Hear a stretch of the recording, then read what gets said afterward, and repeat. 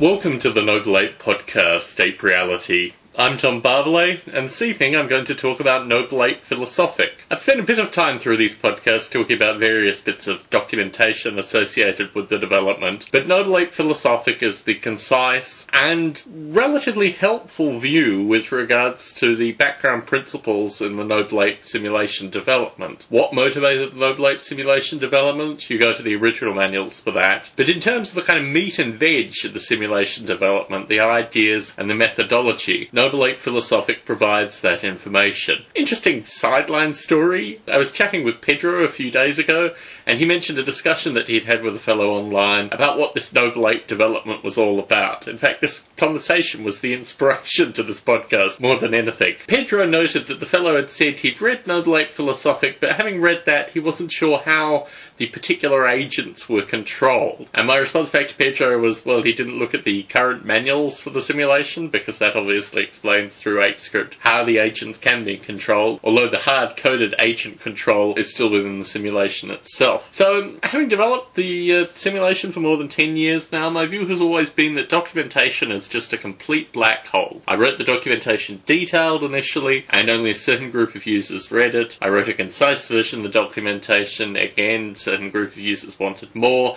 I put more information online, particularly programming information per request. A lot of people read it, but I got no feedback. And now the situation is that the documentation associated with Noble Ape is spread out over a few different documents and now a suite of podcasts. And the feedback I gave to Pedro was I cannot be changing the development in some regard based on people that aren't interested in using the simulation. I've come to this realization in many years of development that people say, I read something and I'm not going to look at it. I'm not going to look any further. There's no way you can motivate people to look any further. The development that you can do only relates to people that are already interested, already motivated, already using the software. And moving people from that initial reading to actually downloading the software can be quite ethereal. There are a number of reasons people use software, and without getting too deeply into that idea, it's very difficult to say, here's someone who hasn't done anything, they've looked at one document and walked away. If that document was better or had more information, what would they do? Well, the conclusion is that they'd walked away. So what more would motivate them? Well, they didn't look at any other documentation, and it's almost impossible to lay out some kind of causal argument about how things are done. So as an open source developer, I put back to Pedro that I'm investing my time currently in podcasts, funnily enough, and other means of evangelizing the Noble Ape development and getting people interested in artificial life in a kind of broader scheme of things. To this end, Gerald de Jong has produced a splendid podcast, another splendid podcast from Gerald. If you're not on the Darwin at Home podcast, I thoroughly recommend you subscribe. DarwinAtHome.org will give you the method of subscription. I think they're available through iTunes as well. I've included a number of links through to his site. I will do so again in these show notes. I am talking about Noble Ape Philosophic. The history of this document was that I wrote the original manuals, and then the original manuals were so completely overwhelming and so completely scattershot in some regard that it was very difficult to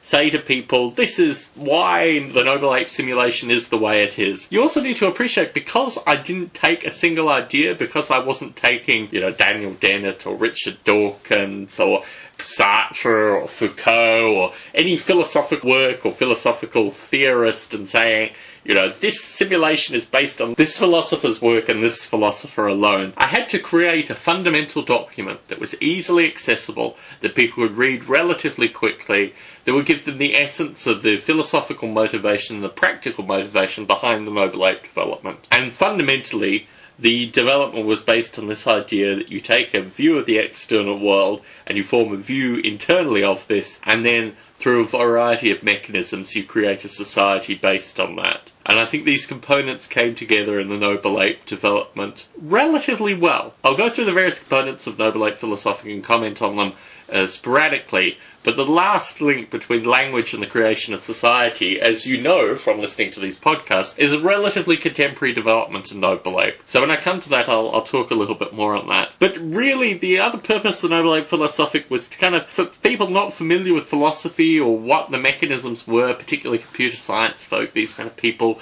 I had to really give a kind of philosophy 101 in Noble Ape Philosophic as well. So I started by talking about the difference between internal and external. And Noble Ape explicitly simulates the external stuff, but allows the internal stuff to evolve. And this was an important distinction, particularly when you talk about ideas of space and time, because these both have external realities and internal perceptions of space and time. From the external reality that was a defined space and obviously a defined time, vision, and really here, this is all the senses, it's not just vision, but vision is used just the descriptive sense, takes in this information and forms what I call an identity, which is really in some regard the brain simulation, possibly additional components to the brain simulation, things like the neurons and the interaction within the brain simulation form the identity. But the identity is fluid, it's not a fixed thing. It's something that evolves over time as the vision information is passed in.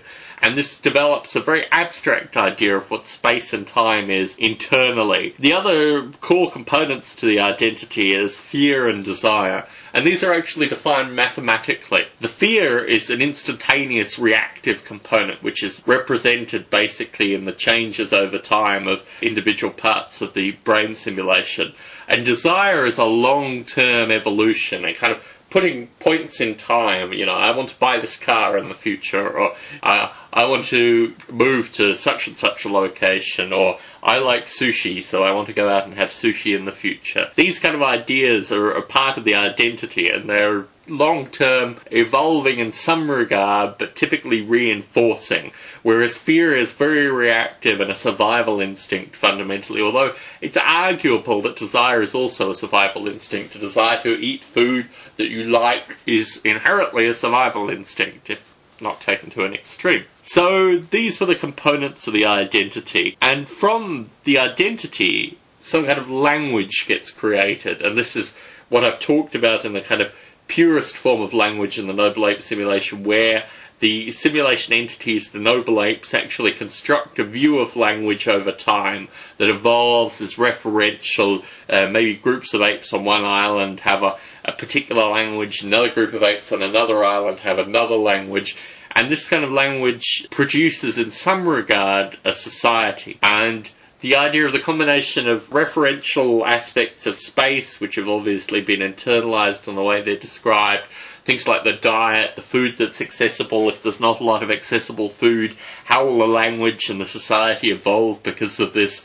These are the kind of ideas that I really wanted to simulate with the Noble Ape simulation. This was the core of it. It wasn't a genetic simulation, it wasn't more traditional artificial life, the cellular automata.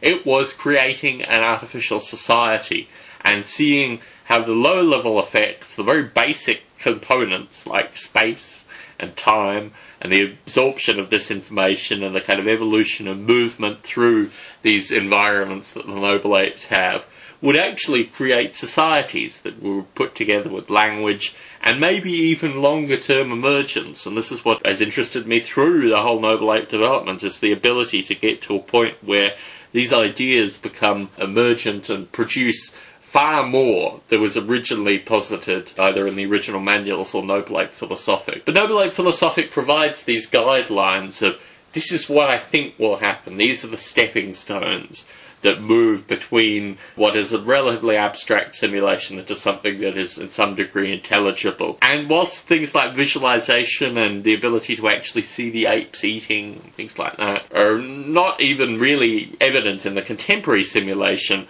I wanted to show people very quickly that there were underlying ideas that I was working towards. And rather the original manuals that are kind of overwhelming and kind of produce a lot of these ideas in a scattershot, my original aim was to produce a series of documents, Noble Ape Philosophic, Noble Ape Mathematic, Noble Ape perhaps Psychologic, Noble Ape Biologic, all these kind of components in similarly printed out to 5 pages at most, basically, just so people could have a look at them and know immediately what's going on. I have drafted a Noble Ape Mathematica. I wrote a Noble Ape Mathematica probably around the same time frame, mid-97, that I wrote Noble Ape Philosophic.